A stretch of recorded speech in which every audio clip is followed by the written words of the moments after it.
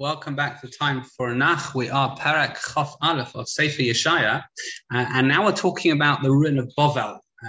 Bovel, even though it's mentioned before, the Radak writes right at the beginning of the Parak, but it's emphasis. Sometimes things are repeated for emphasis to show either how important it is. Sometimes dreams are repeated because they are going to come soon. And this is a nevuah. It's for emphasis. It shows how important it is. They were especially cruel to Klal Yisrael. So this is the ruin of Bavel. Hashem's going to encourage Bavel's enemies to do what they want towards Bavel. Yeshaya says the conquest will be so horrible, so horrific, that the change from peacefulness, from tranquility to devastation will be sudden. And he talks about that a pair of horsemen will report the destruction to the watchman, who's Yeshaya himself. There's an interesting machlokas in Rashi in the Radak in Pasuk Ches. There's a reference to the lion who's going to look out. There's a machlokas whether that refers to Chabakuk or Persia, Paras and Madai, Media and Persia. Who's going to be the one who's going to look over this situation?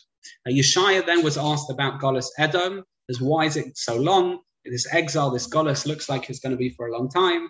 And he responds, he says, if you want Geula, then daven for it.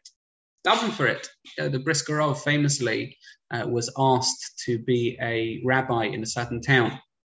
And I think initially, apparently he refused. But then they sent a letter signed by everyone saying they want to come to greet him and they want him to come.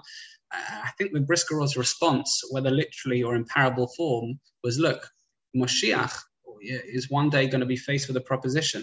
If we all want him to come, then he can't refuse. If the whole city wants me to come to be their rabbi, I can't refuse.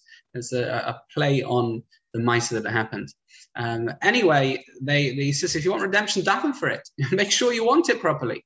So Yeshaya has a nevuah that Arabia is going to be destroyed.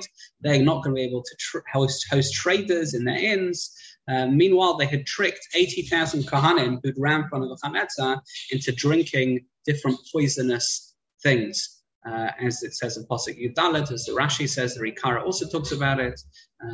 They drank it and they exploded, or it did damage and it killed them. And therefore, 1 year after Nevuah, they're going to be destroyed along with that huge population and mighty army. That is Perek Chaf Aleph of Sefer Yeshaya.